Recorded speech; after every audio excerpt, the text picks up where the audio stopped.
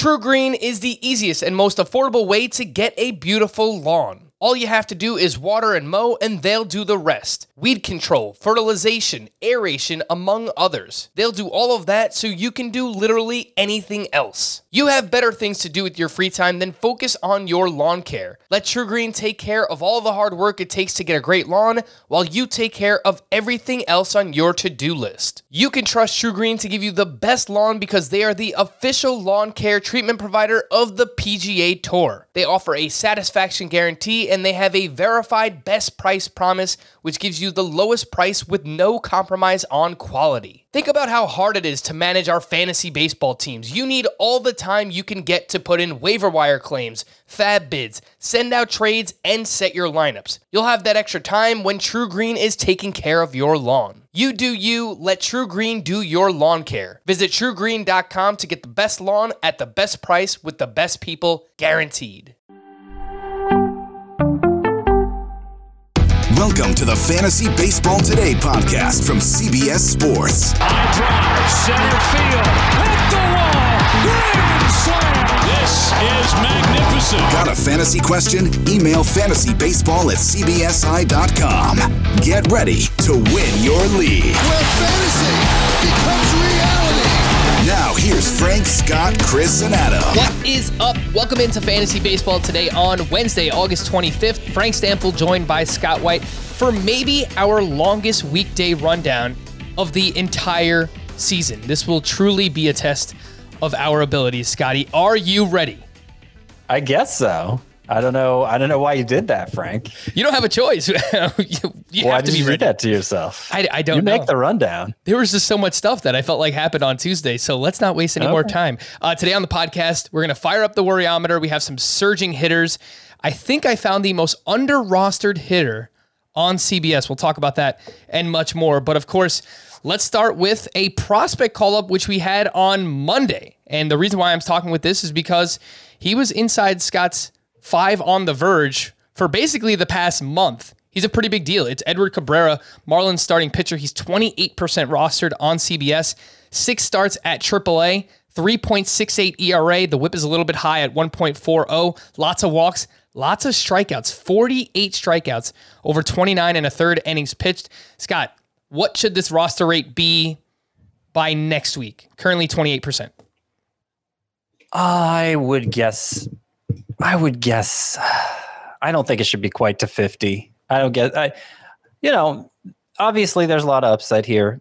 Really good swing and miss arsenal. We've seen plenty of strikeouts from him the last 2 minor league seasons. Really had a breakout in 2019. He had a 2.23 ERA between high class A and double A that year. But, big reason he had that breakout season is because he got his stuff under control. The control issues went away in 2019. They've come back this year, really since he got promoted to AAA. He issued at least 3 walks in, 5 of his 6 starts at AAA for a rate of 5.8 per 9 innings. Still plenty of strikeouts, tons of strikeouts, but that's not a rate that would lend itself to success at the major league level, which, maybe he'll come up and overcome it right away. It's happened before, but I'm skeptical. That's going to happen now. I'll also point out it could be a one and done situation because Trevor Rogers, who's been away from the team for a while now for a family emergency, he just began a rehab assignment on Tuesday.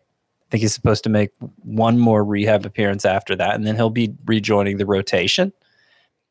Doesn't mean Cabrera can't stick around. Obviously, Jesus Luzardo has shown nothing since joining the rotation. The Marlins could easily send him down instead. But I don't know. Obviously, Cabrera is going to have to come up and deliver for that to happen. And I think in most leagues I can find a starting pitcher on the waiver wire. I'm more interested in him given his control issues. And given, I've talked about it a lot, but given that for the most part, even going back to last season, these prospects have had a really hard time breaking in and making an impact. Yeah, that's definitely true. Jesus Luzardo, by the way, on Tuesday, 4 2/3, 10 hits, 5 earned runs. More on him a little bit later on. He'll be part of our Worryometer segment, more so for Dynasty Leagues. But, Scott, how would you rank these most added starting pitchers right now? Daniel Lynch is number 1, and he had a solid start again on Monday against the Astros. 5 innings, 1 run. I believe it was, I have it written down somewhere. 5 strikeouts. 5 strikeouts over 5 innings against the Houston Astros. He's up to 51% rostered. Nestor Cortez is 36%, and Edward Cabrera 28%. How would you rank those 3? I would have to rank Cabrera last of them. I think I go Cortez number 1, even though, some of the underlying, like the fly ball rate's really high, the swinging strike rate is really low. So, the marks, the indicators I normally look for in a starting pitcher, Cortez falls well short of him, and he's just such an oddity because of the way he mixes up his delivery and keeps giving hitters different looks. It does seem like he might just be somebody who breaks all the rules. So I'll go Nestor Cortez number 1. I'll go Daniel Lynch number 2. I wish the walks, talk about walks for Cabrera. I mean, Lynch's walks have been kind of a problem since he got called up, and yet the overall production has been great since returning from the minors.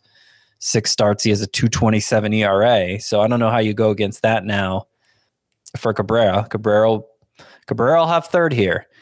And again, I don't like taking this position. It was fun the past however many years it was when we could just hype any prospect who got called up because odds were good to great that they would come up and just meet the full extent of their potential right away. It happens so often that it was worth just hyping everybody who came up.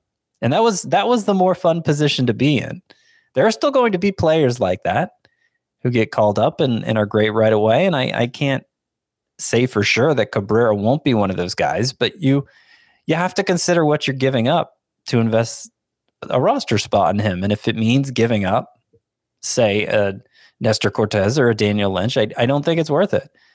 Yeah, and I think that's a really fair position to have, Scott. Look no further than the pitcher that was within that group, didn't lead that group, but Daniel Lynch, right? When he first came up, he's a well-regarded prospect. He struggled mightily, got sent back down, and now he's pitching well. So it doesn't mean that that's going to happen for Edward Cabrera. Obviously, prospect development is not linear. But I mean, based on what we've seen the past 2 years, I think you're allowed to be skeptical. Oh my goodness gracious. What do we got? Oh my goodness gracious. All right, Scott, where do you want to go first? I want to go with a guy I've been hyping a lot recently, Ranger Suarez. Ranger Suarez had the start I've been waiting for. He had the start I thought he was going to have last time out against the Diamondbacks. And one of the worst teams in baseball. It seemed like he had, since his transition to the bullpen, he had built up his pitch count to a point that he was ready to start giving real length as a starting pitcher, going the number of innings that's the minimum for a quality start, 6+.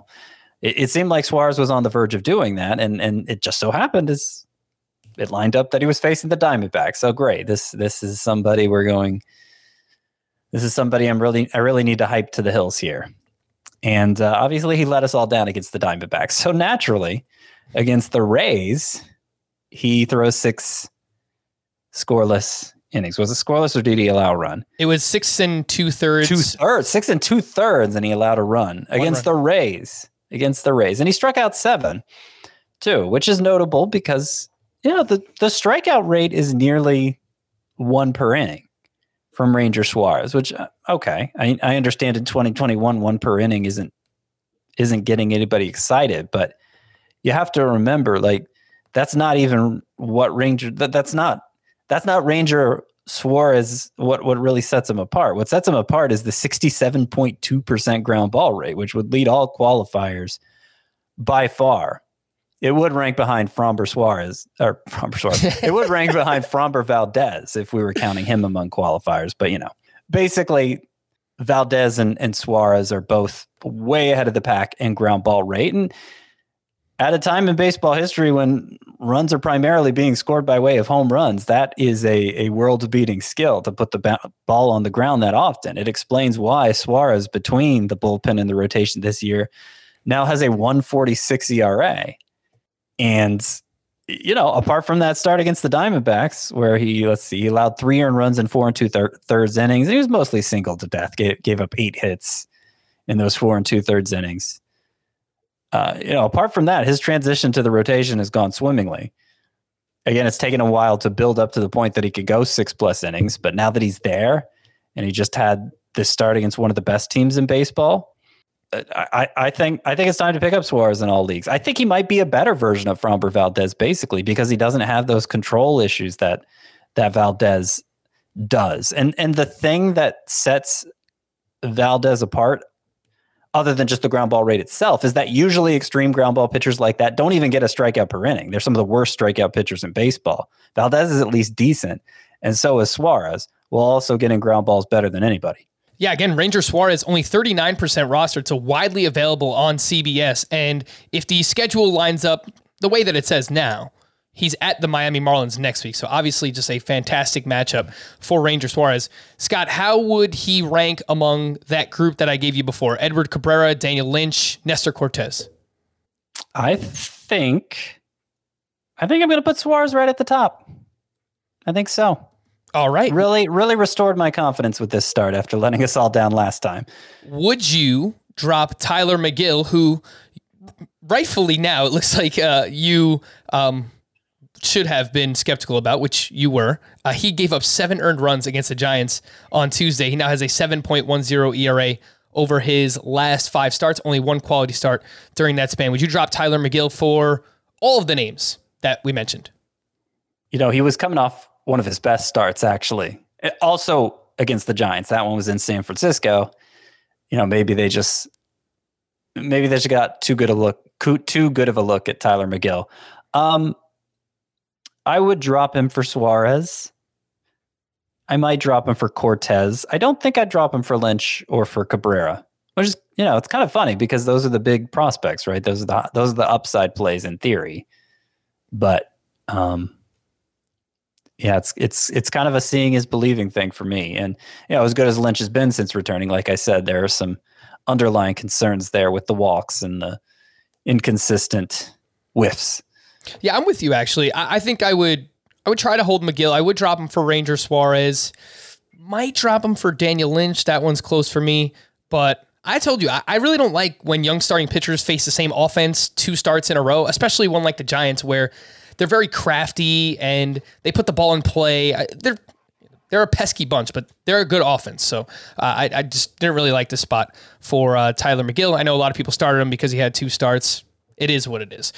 I found the most under-rostered hitter on CBS, Scott. Are you ready? Oh my goodness gracious. I'm ready. Tell me who you think it is. He actually plays for the offense that destroyed Tyler McGill on Tuesday, and it is Brandon Belt, who went 4 for 5 with a double dong. He has now started 6 straight games. So before he was sitting out here and there, it might have been because just coming back off the IL, they want to give him some rest. And the Giants do that with their veteran hitters. So I think that's fair. He's probably still going to sit out some games moving forward. He is 33% rostered, Brandon Belt is. He has 7 games next week. As of now, it looks like 3 lefties are on the schedule, but 2 more home runs. And similarly to Longoria, the StatCast page is awesome, Scott, for Brandon Belt. So at 33% rostered, I think he is the most under-rostered hitter on CBS. I don't know that I agree. Oh. I think, I'm not as confident as you that the Giants are going to start playing him regularly now. He did start against the most recent left-handed pitcher they faced on Saturday, but the previous 4 games that they faced against the left-hand, those were the only 4 he sat out since coming back from the IL. They were all the 4 left-handers the Giants faced. And when he was up earlier in the season, again, he didn't sit against every lefty. Scott, what if I told you this? But he sat against quite a few. His splits this season against lefties entering Tuesday, 317 batting average, 1066 OPS, 4 homers. Yeah, but it's not even so much about that. Darren Ruff has a 941 OPS this year, playing almost exclusively against right-handers. And I don't know that they're going to... You mean against lefties, right?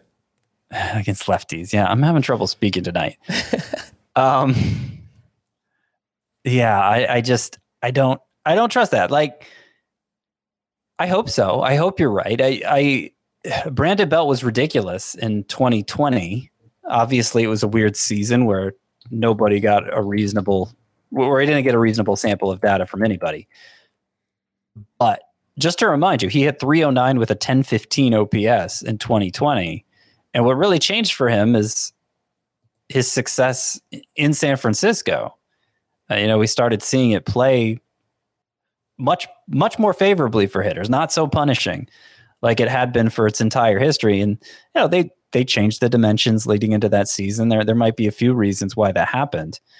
It had always been a hindrance for Belt. You had always looked at Belt and his home away splits and said, man, if this guy could get out of San Francisco, he might be a stud. But last year, his numbers were actually way better at home. And the same is true this year. At home this year, Brandon Belt is hitting 383. Let me make sure I got the right here. That's 2020. Sorry. I have last year he hit 383 at home. This year he's batting, he's down to 266 now, but a 945 OPS versus 793 on the road. Yeah. Well, Tuesday's performance is going to help out his road because he was in Citi Field for whatever it's worth. But okay, well, he still plays only half his games at home, you might be thinking. But my point is that we've always known him to hit well on the road. If he's capable of hitting that well at home now, and it started last year, so we got a pretty good sample of that now, then you think, okay, probably the away numbers are going to come around, and he'll end up hitting better than his overall batting average right now is only. It's only what? It's only 234, something like that. So I know I'm kind of all over the place with this, but I hope they end up playing him every day. I think there's some value to him even if they don't. And I think there's a good chance he's actually better than his numbers, his raw numbers say he is. You pointed out the StatCast page lit up like a Christmas tree, but it all really comes down to the playing time. And I just think the Giants have too many mouths to feed, to use a fantasy football phrase. I actually misspoke. So let me correct myself, because the StatCast page is actually not all that great this year. It was great last year, but a 207 XBA 445 expected slug. A lot of that has to do with a 31% strikeout rate this year. So his strikeout rate is up around 11% compared to 11 percentage points compared to where it was. Yeah, that is high for him, right? Last season. So yes, he's not hitting the ball nearly as hard, but I mean, there are still some very nice things. So I'm still interested. I know Darren Ruff is there. I'm trying to see, like, when's the last time? Yeah, Darren Ruff started two of their last 3 games. He's going to be annoying. All right, Scott, I guess he's not the most under-rostered, but I am interested in Brandon Belt. If you have a first baseman that's just kind of like sinking you, or a utility bat, I definitely have interest in Brandon Belt. Do we have more interest in Brandon Belt over somebody like Nathaniel Lowe? That's not Nate Lowe anymore. Apparently he goes by Nathaniel again. On MLB.com, it's Nathaniel. On Fangraphs, it's Nathaniel. So we're going with Nathaniel Lowe. He went 5 for 5 with his 13th home run of the season on Tuesday. He's only 50% rostered. I mean, as much as I liked him earlier in the season, Scott, I mean, even I could barely get excited about this. So, yeah, I mean, it was obviously a big game with the 5 hits, but it was his first home run in August, and he hasn't had more than 2 home runs in any month since April. So yeah. I don't know what you're expecting to get from Lowe, whether he goes by Nate or Nathaniel. Yeah. Part of the reason the power is down so far, a 60% ground ball rate in August, and that's overall been a pretty big issue for him. I believe it's over 50% for the entire season, the ground ball rate for Nathaniel Lowe. So he's 50% rostered. I would rather have Brandon Belt than Lowe if we're just comparing those two. Sure. Before we hit the news and notes Fantasy Football Today Draft Prepping for Charity Month supporting St. Jude is underway. Throughout the month, the FFT crew will have various eBay auctions supporting St. Jude, culminating in the 6-hour Draftathon event on September 1st. Up for bid are pre-draft calls with fantasy experts, a spot in an expert fantasy league, a custom-designed fantasy football team logo, and more. Go to cbssports.com/eBay to donate and bid. That's cbssports.com/eBay. News and notes. Jack Flaherty gave up 4 earned runs over 2 innings pitched on Tuesday and was pulled due to shoulder tightness. His last 3 fastballs recorded were all below 89 miles per hour. He was averaging 93.5 miles per hour on his fastball entering this start. So obviously that is pretty worrisome. And given, he's dealt with some oblique stuff this year, I wouldn't be surprised if Flaherty goes back on the IL. Yeah, I am expecting that we will not see Jack Flaherty again this year because he seemed like he was in pain, and obviously his stuff was diminished. So, I hope it's not a serious shoulder injury, but I think regardless, just because we're looking at less than 6 weeks left in the season, that's probably it for Flaherty. Don't drop him yet, but be ready to drop him very soon. Jacob deGrom will undergo an MRI on Wednesday. That will very likely determine if he has a chance to return this season. So we will let you know once we know. Finally, we get some big names back. Francisco Lindor was activated. He was batting third and playing shortstop, which meant that Javier Baez shifted over to second base, and he was hitting cleanup. I believe Lindor went 0 for 4 in his return, picking up right where he left off. According to Dusty Baker, Alex Bregman should be activated in the next day or 2. So some good news there. Kyle Tucker, another one, was activated from the COVID IL, but was not in the lineup Tuesday. We see that often where the first game back from the COVID IL, they're not in the lineup, but hopefully he is in there on Wednesday.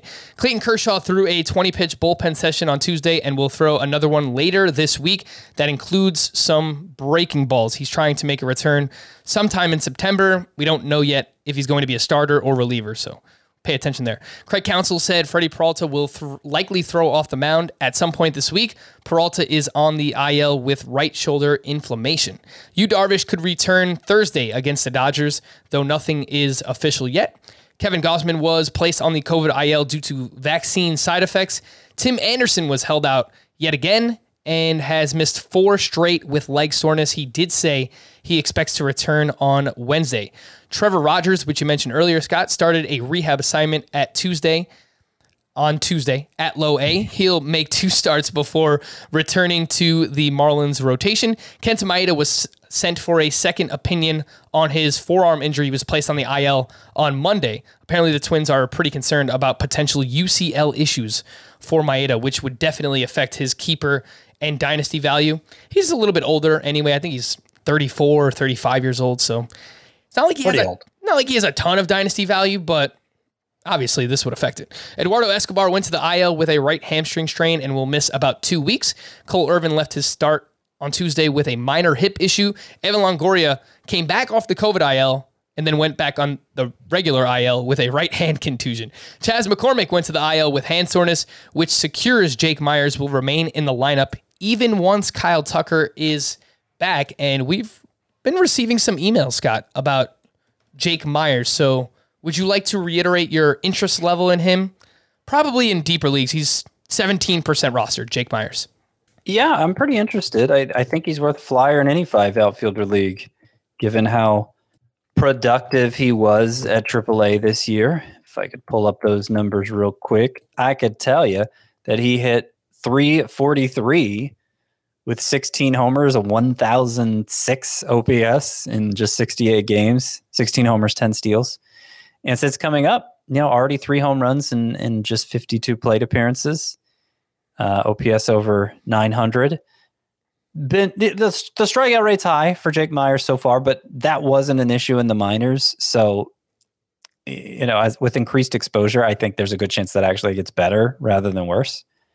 He may be a nice little find here down the stretch. We'll see if he keeps it going. Obviously, there's a chance the league could catch up to him, but I'm definitely interested in Myers making hard contact and looking good so far. Yeah, he's a really good athlete. 93 mile per hour average exit velocity so far, 15% barrel rate. It's only 33 batted balls, and he's in the 97th percentile in sprint speed. So that combination of being able to hit the ball that hard and being that fast, I mean, that's pretty intriguing. Would you add him in 12-team, 5 outfielder leagues, Scott, or is that too shallow for now? I think if you can make room for him there, again, no guarantees. It's a speculative pickup, but it could pay big dividends for you, potentially. In his first game back, TJ Antone once again left with injury, and Reds manager David Bell said Antone, quote, definitely felt something in his elbow on Tuesday night. So he was dealing with a forearm injury before this. It's a complete mess for Captain Hook, TJ Antone. Spencer Howard, Dane Dunning, and 3 other Texas Rangers were placed on the COVID IL. Anthony DeSclafani played catch Tuesday and could be activated to start during the upcoming weekend series in Atlanta. Travis d'Arnaud was back from the paternity list on Tuesday against the Yankees, which, by the way, Scott, what a game, dude. Like, even if the Yankees lost that game, I almost couldn't watch it. It was so stressful just to watch that game. So they came out on top, but Freddie Freeman up, bases loaded. I thought for sure that they were going to lose, but it was fun. It was a fun game. I don't know if you feel the same way. No, I don't. I don't care for the ending of that game. The Yankees have poured some cold water on the Braves' hot streak here through the first 2 games of the series. I guess the only 2 games of the series, right? Because now the Braves have those weird back-to-back off days. Yeah, that is correct. Yeah. So 2-game sweep for the Yankees. Yeah, I think Chapman's job is secure, but obviously pretty shaky. He's looked pretty shaky since returning. Now, Zach Britton's out of the picture now. Yes, he went on the IL dealing with an elbow injury. Chad Green has picked up some saves recently. Chapman had to get bailed out in that game. Wandy Peralta came in for the final out. We'll talk about Chapman in just a little bit. He's part of the Worryometer segment. Better late than never. Nelson Cruz made his first career start at first base in a National League park on Tuesday, and it makes sense. If the Rays have aspirations of making the World Series, they need to find a way to get Nelson Cruz in the lineup when they play in National League parks, assuming that they do. So I think that makes sense. Akil Baddoo made his return and was leading off for the Tigers. Leody Taveras was recalled by the Rangers and led off Tuesday. He was batting .245 with 17 homers and 13 steals at AAA, 8% rostered. Some power, some speed, a lot of strikeouts, low batting average, high OBP. Anything to see here, Scott? Leody Taveras? I mean, there could be. I just wish it doesn't sound like he was productive enough at AAA to convince me he's going to make a fantasy relevant impact after getting called up. I am surprised to see that power production from him. Pleasantly surprised to see him having 17 home runs at AAA. So if you are in a 5 outfielder league, would you rather have Taveras or Jake Myers? Myers. Alrighty. Corey Kluber made another rehab start at AA on Tuesday. I don't know if I wrote down his line. Man, my notes here are just a complete mess. Oh, here we go. I got it. 3 2/3, 2 earned runs, 4 strikeouts. I saw that Jose Urquidy also made a rehab start, went 4 innings. I read that it was like a strong start, so I don't have the exact line on him, but Jose Urquidy getting closer as well. Caleb Smith was handed a 10-game suspension for having a foreign substance on his glove during last Wednesday's game. He has appealed and will remain active until the league comes to a final decision. Some quick prospect updates. According to ESPN Stats and Info, Wander Franco has reached base safely in 25 straight games, tied for the longest streak by a player under 21 years old in the expansion era, which dates back to 1961. So we have talked a lot about how Franco has turned it on here in the second half. It's pretty impressive. 25 straight, 25 on base streak. Yeah, I was surprised to see that I was updating my rankings earlier today. I was surprised to see that heading into Tuesday's action, Wander Franco for the season is averaging 3.25 head-to-head points per game. To put that in perspective, that's what Jorge Polanco's averaged this season. That's higher than what Jake Cronenworth's averaged this season, higher than what Carlos Correa's averaged this season. So, a lot of that in a points league, it helps that Wander Franco strikes out as infrequently as he does. But that's not all of it. That doesn't explain all of it. A lot of extra base hits he's gotten apart from just home runs. Yeah, he's really looking good here all of a sudden.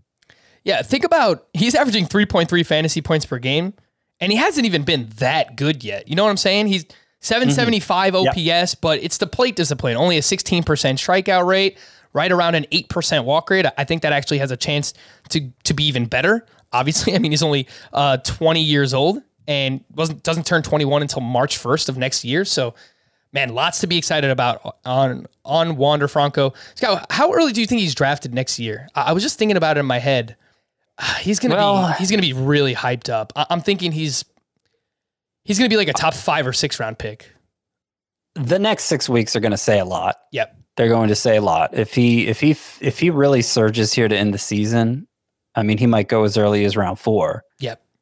If he struggles, I would say somewhere in between rounds 4 and 8, depending on how these last 5.5 weeks go.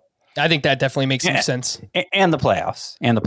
He's somebody who could really elevate his status in the playoffs. I mean, just look at his teammate, Randy Arozarena, right? What he did in the playoffs last year and how that affected his draft stock. So we shall see. Some prospect promotions I wanted to mention. The Nationals starting pitcher Cade Cavalli, their first-round pick from 2020, has been promoted to AAA. Lots of strikeouts, some questionable control there, but he's got some nasty stuff. Texas Rangers third baseman Josh Young was promoted to AAA over the weekend. He hit his first home run at AAA on Monday. Cleveland outfielder George Valera was promoted to AA, and Twins first base prospect Aaron Sabato, who was their first round pick, maybe second round pick in 2020 last year, was promoted to High A. I believe he was a first-round pick. Last prospect note here, Jarren Duran was optioned back to AAA. He was batting .221 with a 37% strikeout rate, eerily similar to Jared Kelenic earlier on in the season. All of those $150 fab dollars that I spent on Jarren Duran in my main event league, Scott, are now gone. And I assume we can drop him in all redraft leagues. Swing and a miss. Yeah, I had dropped him in some 5 outfielder leagues already because he wasn't even playing every day. Understandably, he wasn't performing. You know, Scott, as much as I enjoy going to live baseball games, nothing beats relaxing at home and watching as many games as I want. Some things are just better at home. And our new sponsor, Peloton, delivers a workout experience that you'd never imagine was possible from the comfort of your own home. What I love about Peloton is how personalized they make it. There are different classes for everybody, regardless of your mood or fitness goals. This isn't just a bike ride. You can choose from different types of cardio, strength training, yoga, Pilates, outdoor runs, meditation, and more. If you're competitive like me, check out Ride to Greatness with instructor Alex Toussaint. It's a head-to-head training and competition series where you're racing against members of the opposite team. With the Peloton bike, there's nothing like working out from home. Learn more at onepeloton.com. New members can try Peloton classes free for 30 days at onepeloton.com/app. Terms apply. That's ONEPELOTON.com. We're going to take a quick break. When we return, the Worryometer next on Fantasy Baseball Today. Worn by players like Michael Harris to meet the demand of elite ball players, the New Balance Fuel Cell 4040 V7 is a versatile option. The 4040 V7 is built for the athlete who needs responsiveness and ability to cut and run at their full speed. The model features a fuel cell foam underfoot and a synthetic and mesh upper to provide breathability, comfort, and a snug fit as you round the bases. The fuel cell midsole features nitrogen-infused foam specifically designed to propel athletes forward. Learn more about the 4040 at newbalance.com. So let's fire it up, Scott, the Worryometer here on a Wednesday, and we received a tweet, probably a few tweets on Tuesday night, regarding Jose Barrios, who was up against the White Sox, 3 innings, 9 hits, 4 runs, did have 6 strikeouts to 0 walks, but in 5 starts with the Blue Jays now, he's got a 4.85 ERA, 25 strikeouts over 24 and a third is fine. The swinging strikes weren't great even with Minnesota earlier this year. I think it was below 11%. It's not really his thing. Entering Tuesday in 4 starts with Toronto before this 5th start in there, he was below 8% swinging strike rate. So those are way down. Where are you at, Worryometer 1 to 10 on Jose Barrios? Oh, I don't think he's any different. So I guess you could say one. I worry in the sense that, I think he's always on the verge of being overestimated. And I think his first 2 starts with the Blue Jays went so well that, that a lot of people may have been in that spot. He's always been prone to these starts like these, stretches like these, even, which is why his career best ERA was 3.68 coming into this season. And normally he's been right around an ERA right around 4. He still has a career best. Oh no, now it's up to 3.70. So he now has the second best ERA of his career, even as the last 3 starts have gone how they have. But you look at the velocity, it seems to be fine. And I'm just not that worried. I just think this is part of what you have to expect when you invest in Jose Barrios. Barrios is just so blah. And I don't mean that in a bad way, because there are leagues where he is very useful. Obviously in deeper formats, 15-team leagues, he's going to go out there every 5th day. He's going to give you innings. He's going to be solid. But that's just what he is. I mean, he's a high floor pitcher. There's not a ton of upside. He's usually below a strikeout per inning, a serviceable whip. He kind of just is who he is. So you got to live with these bad starts. Take the good with the bad with Jose Barrios. End of season, he's going to have somewhere in mid to high 3s ERA, right around a 1.20 whip. So this kind of just is who he is. Let's talk about one of the Blue Jays hitters, and their best hitter at that. Vladimir Guerrero Jr. in the month of August is now batting .230 with a 56% ground ball rate. He's 22 years old. He's human. He's allowed to have a bad month. I admit that. I'm not trying to make something where there's nothing here, but I did want to point out that entering Tuesday, he was batting .218 with a 706 OPS at Rogers Center. It's only 62 plate appearances, so it's a very small sample size. He had an 1180 OPS at Salem Field earlier this season and a 1418 OPS at TD Ballpark. And before they moved back to Toronto, I did bring up that there was a possibility that Vlad's numbers would take a step back. I don't know if it's because he's playing in Rogers Center. It might not be correlated at all, but I just thought I would point it out. 1 to 10, worryometer, Scott, on Vladimir Guerrero Jr. I mean, Rogers Center is certainly known as a hitter's park. Yeah, it is. It's 1. It's a 1. Okay. Yeah, I mean, he's continued to... let's see, he had only 286 in the month of July as well. Really, since the All-Star break, his batting average has dropped. But, he continues to hit. I guess he has, 3 home runs in August? I don't know. I just don't worry. The power was the thing we wondered about coming into the season, and I think he's decisively answered that. And, it's just kind of a downstretch for him. He couldn't hit 340 all season. Yeah. Who can?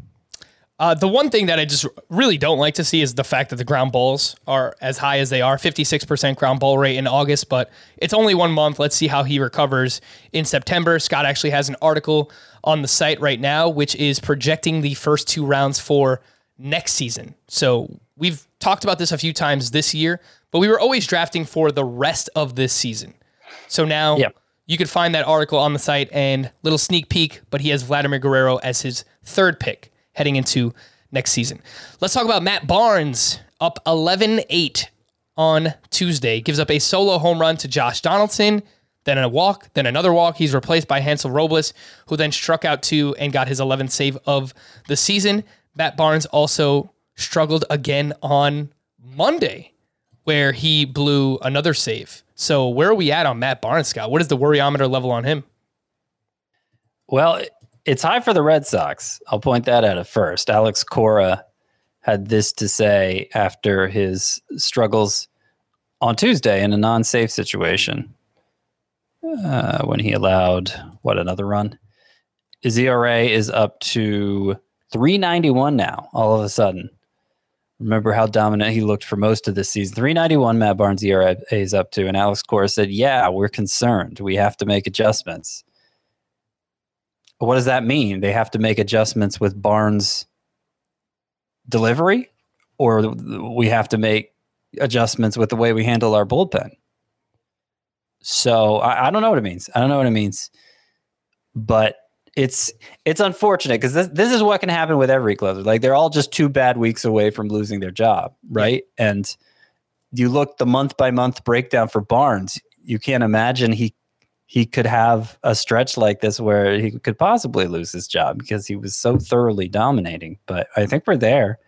So on the worryometer, I guess I'm going to go, I think like 7 on Matt Barnes. Yeah. Following this outing, he has a 16.88 ERA in the month of August, which spans 9 games. So it's been a pretty decent size, sample size here in the month of August for Matt Barnes. Are we dropping him yet anywhere? Or still holding on? Okay. So yeah. No, still holding on. I mean, I hope they'll take a long look and maybe sit him down for a couple days and then he'll be as good as new. I mean, that's certainly not that wouldn't be an abnormal occurrence for it to play out that way, where we just never think about that rough patch he had in August ever again. But it could go a very different way too. It's not like Adam Ottavino's having a great season either. The surface numbers are okay, but the underlying numbers are much worse. He's walking over 5 per 9 right now. Hansel Robles is a name. He's not very good this year, but I mean, there's Garrett Whitley too. I think Garrett Whitlock. I'm sorry, Garrett Whitlock. He has pitched very. Garrett Whitley was someone else, I think. I actually think former Yankee Garrett Whitley, and then he went to Tampa Bay, I think it was. But yeah, anyway, Garrett Whitlock is having a fantastic season. 1.64 ERA on the year, so could be a possibility for them. The Yankees, Aroldis Chapman, he entered up 5-3. On Tuesday, he gave up 2 hits, 2 walks, an earned run. He was pulled for Wandy Peralta, who got the final out. And now this is the first 2 outings for Aroldis Chapman where he's looked pretty bad. So where are we at worryometer on Chapman? His ERA is approaching 4 too, just like Matt Barnes is. Hard to believe. I'm not quite as worried because I think Aaron Boone would be. Obviously, Aroldis Chapman, one of the all-time great closers, right? So I think Aaron Boone would be very slow to remove him. And so that's what gives me the most hope with Chapman. But it's been, these struggles didn't just start with him coming off the IL. Really about the time that the sticky substances were removed from the equations, which, the timing of it, I don't mean to imply anything. Oh, I'll say it. Those cheating scoundrels, the New York Yankees, they're all cheaters. Use your own judgment. And he did recover in July after a very bumpy June. But in the month of June, his ERA rose from 0.43 to 3.77. And he's struggled to keep it down, to get it back down since then. Specifically, this is before entering Tuesday's numbers, but from June on, in 21 1/3 innings pitched, Aroldis Chapman has a 6.75 ERA. Yeah. It's very bad. Yeah, that makes sense. I'll go 6. I think much like Matt Barnes, we obviously have to hold Aroldis Chapman and see where it goes from here, but it wouldn't surprise me if, the next save, maybe they go back to Chad Green and maybe they kind of alternate and stuff, but Aaron Boone has showed now if Aroldis Chapman gets into trouble in a specific game, he's not just going to let him work out of it. We saw that on Tuesday, and I think that's the case going forward for Aroldis Chapman. Jesus Luzardo, last one I wanted to mention here. He's just been awful since he's joined the Miami Marlins. How about this? This entire line. 22 1/3 innings pitched with the Marlins for Jesus Luzardo. He has given up 24 earned runs, so more than a run per inning. He has 17 walks to 20 strikeouts. I don't know if it's I broke my hand playing a video game, slamming it down, whatever it is. He's still only 23 years old, but this dude is broken right now, Scott. He is absolutely broken. If you have Jesus Luzardo in a dynasty league, what's your worryometer on him? It's like the costliest video game malfunction ever. Meltdown. look, for rest of this season, it's a 10. I don't know that he deserves to make another start. It's real. I think the conversation for Jesus Luzardo at this point is, how does it change his value in a dynasty league? And I'd still consider him a buy low there. But, if we are talking a dynasty context, I'll put the worryometer about a 4. Who would you rather buy low on in dynasty, Scott? Jesus Luzardo or Spencer Howard? Luzardo, because he had a really successful rookie season just last year. And even this year, before he broke his hand, he was looking pretty good. It's strange how he has nothing right now. But it isn't like he lost velocity, and that's always a very encouraging sign to me when they're still throwing hard. That gives me hope that they can get it back. But clearly what he's doing now isn't working. All right, let's quickly run through. 3 teams had massive offensive showings on Tuesday night. The Boston Red Sox, the White Sox, and the Los Angeles Angels. We'll start with the Red Sox, and shout out to you, Scotty. I know that they were one of your top 5 hitter matchups this week, and you had both Hunter Renfroe and Kike Hernandez on your top 10 hitters, and they performed very well in this game. Hunter Renfroe had a double dong. He's now up to 25 homers for the season. He has 10 home runs in the month of August alone, and has actually been better against right-handed pitching recently. I know normally we want him against lefties, but he's gotten a little bit better. That OPS is slowly climbing against righties. He's 78% rostered. Kike Hernandez, 2 for 5 with his 16th home run, and he has an OPS now over 900 in the second half of this season, 74% rostered. Scott, if you could just add one of these guys in a shallower league, who do you like more between Renfroe and Kike Hernandez? Well, it's worth pointing out if you need a second baseman, Hernandez would be the choice because Renfroe can't play there. But if we're talking strictly for the outfield, I'll take Hunter Renfroe. In fact, may be surprised here. Hunter Renfroe has actually averaged more head-to-head points per game. You don't even think of that as his format because his plate discipline's not so great. More head-to-head points per game this year than Alex Verdugo. And that's not even including the 2-homer game he just had. Yeah, no, it's been great for Hunter Renfroe. And yeah, I was actually a huge fan of his back on his Padres days. I really thought he was going to be a great ball player, and he's bounced around a little bit. It hasn't worked out, but man, whatever the Red Sox have done to get him back on track, kudos to them because it's been an awesome season for Hunter Renfroe. And you mentioned Alex Verdugo bouncing back a little bit here, back-to-back 3-hit games. So hopefully that carries on rest of the season. We could definitely use that. And then Travis Shaw, let's give him a little shout out. Back-to-back days with a home run now with the Boston Red Sox. Anything to see here, Scott? I could see him playing first base against right-handed pitching in a platoon with Bobby Dahlbeck. Yeah, maybe. I'm still thinking that for the playoffs, presuming they make the playoffs because they're kind of fading here, are the Red Sox. Matt Barnes not helping with that. But presuming they make the playoffs, I still think they're going to want to have Schwarber at first base for that, just to optimize their lineup. So I know he's been doing some work there. They're taking their sweet time moving him over there, and I really don't think Travis Shaw. Like I'm just so over Travis Shaw, you know? Yeah.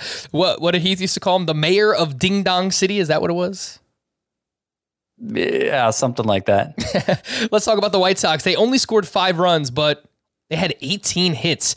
Luis Robert, Yoan Moncada, Jose Abreu, and Eloy Jimenez combined for 11 of those hits, 1 double and 1 homer. Jose Abreu was the one who hit the home run, and he's having a massive August. 307 batting average, 8 homers, 41% fly ball rate, 43% hard hit rate for Jose Abreu. And Yoan Moncada has an 11-game hitting streak, albeit with only 1 home run. So it's been a really weird year for Moncada.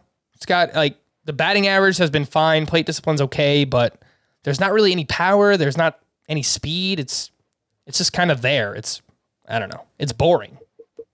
Yeah, it's been tough to figure out because he hasn't made his usual rate of hard contact. You know, pretty much throughout his career, he's either struck out way too much, or that's usually been what's held him back. Too high of a strikeout rate for Yoan Moncada, but he would make some really high-end quality contact that suggested if he could just get the strikeouts under control, then the production would be there. strikeouts are under control this year, and the production isn't there. And his average exit velocity, hard hit rate, they're actually not bad. They're above average, but they're not as good as we're used to seeing from Yoan Moncada. Yeah, I'm looking at it now too. It's weird. He's hitting the ball hard, but ground ball rate's up a little bit. I don't know. A lot of line drives. It's just no power for Yoan Moncada. The Angels put up 14 runs on the Baltimore Orioles, and I wanted to highlight Brandon Marsh, who went 4 for 6 with 2 RBI. And in August, he's batting .284 with 4 doubles, 2 triples, 0 homers, but he does have 2 steals. He also has 36 strikeouts over 22 games, not innings pitched. I get so crazy when I'm writing these notes down. I'm just like furiously typing away. Sometimes I just don't even pay attention. But Brandon Marsh has 36 strikeouts in 22 August games, so that's obviously a lot. He's 22% rostered. Joe Adell went 2 for 4 with a triple and 4 RBI, but he's still just batting .213, 29% strikeout rate. Scott, who would you rather have, Brandon Marsh or Joe Adell? Joe Adell, for sure. Yeah, I mean, Joe Adell is, relatively speaking, we're not worried about the strikeouts with him, right? Yeah, I mean, this was basically what he was doing in the minors, right? Right around 25, 30%. Right. Yeah. Like the way Marsh is striking out right now, that's not going to work. It's prohibitive. Yeah. Adell, you could see how he could work with that 29% strikeout rate. These surging hitters look like they are back. Ketel Marte, over his last 10 games, he has 14 hits, including 3 home runs. And you might notice a theme here. If you listen to every podcast, 1, thank you.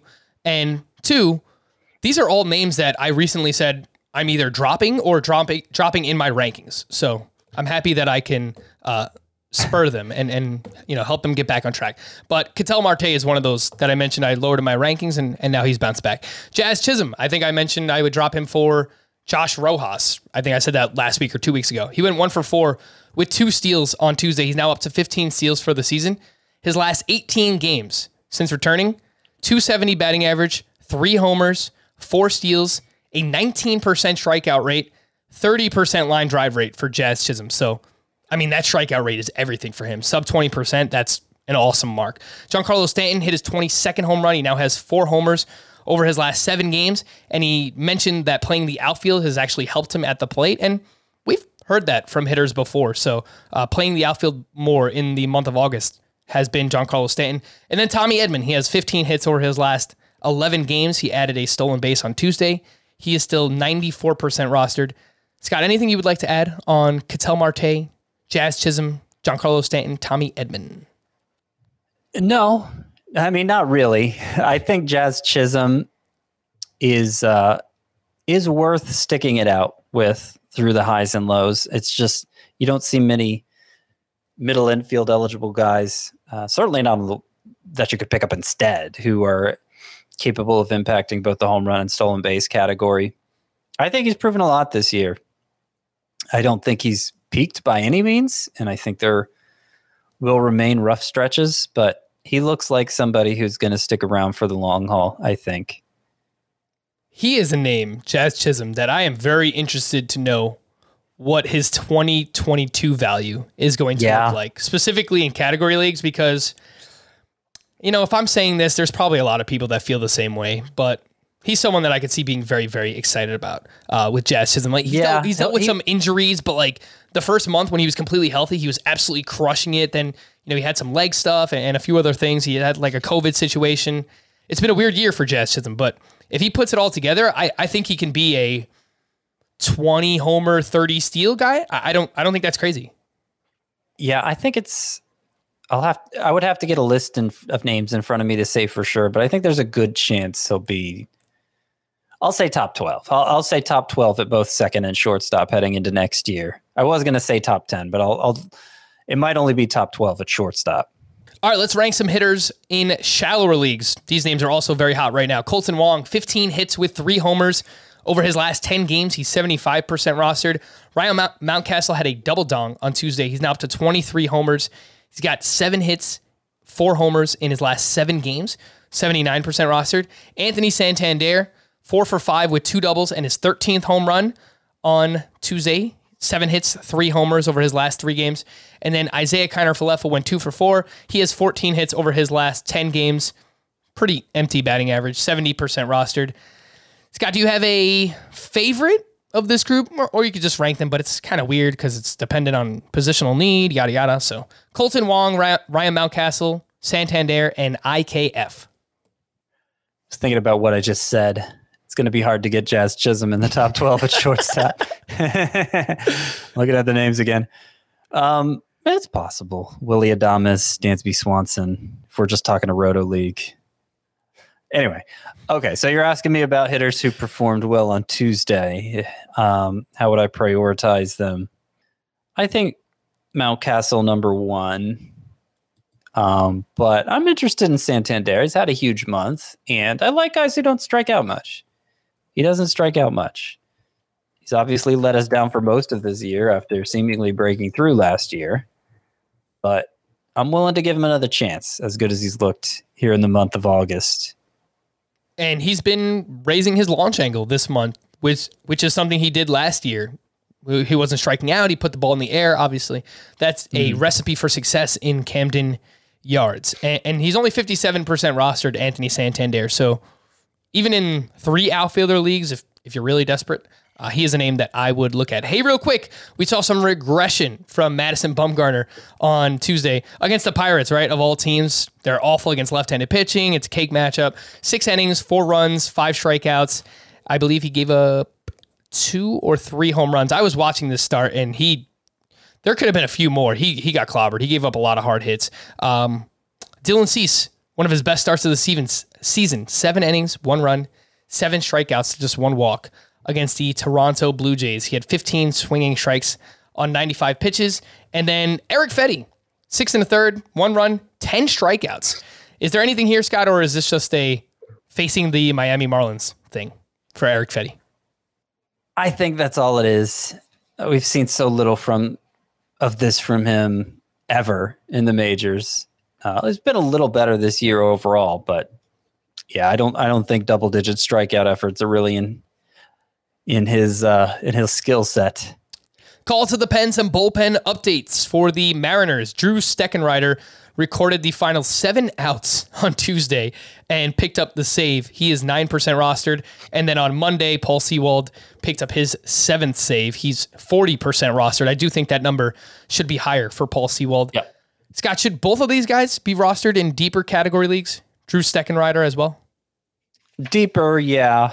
But Sewald could, of course, be rostered in shallower. I think he's, as much as the Mariners are willing to have a closer, I think it's Sewald. He had worked, I think it was 5 of the previous 7 days. So you could understand why he got the day off here on Tuesday. Trying to see that for sure. Yeah, 5 of 7, Sewald had worked. So he was due for a day off, and Steckenrider was going, so they just left him in. But obviously, Steckenrider's not going to be available tomorrow. I think that David Bednar needed a day off on Tuesday as well because he had pitched 3 of the previous 4 games for the Pirates, which meant Chris Stratton came in for his 2nd save of the season for the Pirates. The Mariners are off Wednesday, actually, so both Sewald and Steckenrider are going to have a day off. For Tampa Bay, Andrew Kittredge pitched 2 innings, 4 strikeouts for his 3rd save. Josh Fleming got the save for the Rays on Sunday. Colin McHugh got the save on Saturday. So Tampa Bay Rays, the closer carousel goes round and round.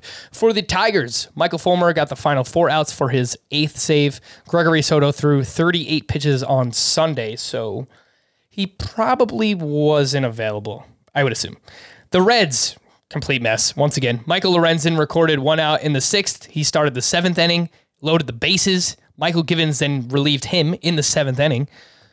Gave up a sac fly, and then a double, and they wound up losing the game. Josh Hader picked up the save, but yeah, the Reds. I know David Bell wants to be like the cool kids, do the whole leverage thing with his relievers. No rolls, just leverage.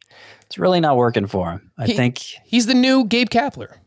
Yeah. From Gabe Kapler's Phillies it's not days. Working for him.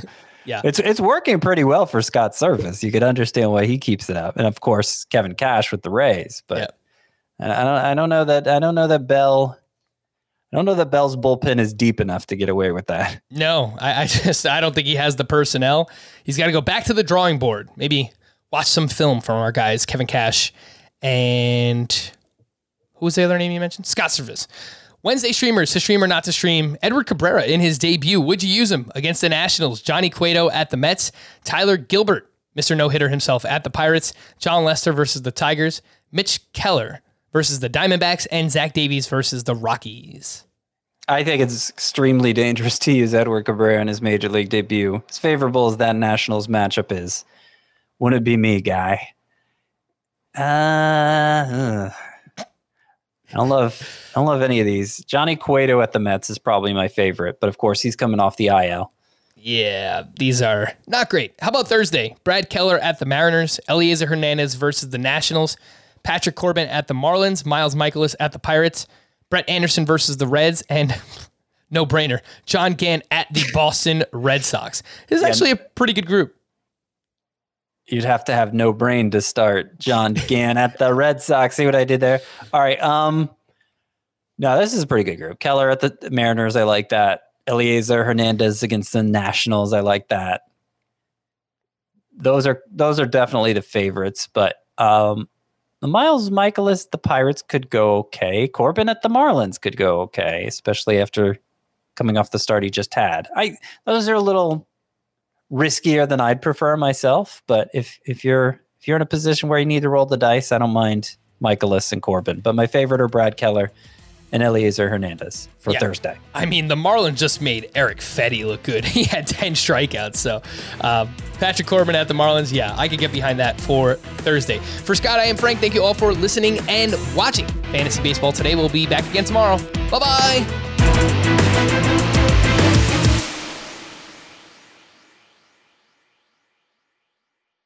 Homes.com knows that when it comes to home shopping, it's never just about the house or condo. It's about the home. And what makes a home is more than just the house or property, it's the location and neighborhood. Homes.com offers in-depth neighborhood guides with detailed video overviews, comprehensive narratives, and unbiased information from a multitude of sources. You thought we'd go in-depth with player analysis on Fantasy Baseball Today? You haven't seen anything yet. Each listing features comprehensive information about the neighborhood, complete with a video guide. If you have kids, it's also schools, nearby parks, and transportation options. When looking at local schools, they offer test scores, state rankings, and student-to-teacher ratio. They even have an agent directory with the sales history of each agent. That's why Homes.com goes above and beyond to bring home shoppers the in-depth information they need to find the right home. So when it comes to finding a home, not just a house, this is everything you need to know, all in one place. Homes.com. We've done your homework.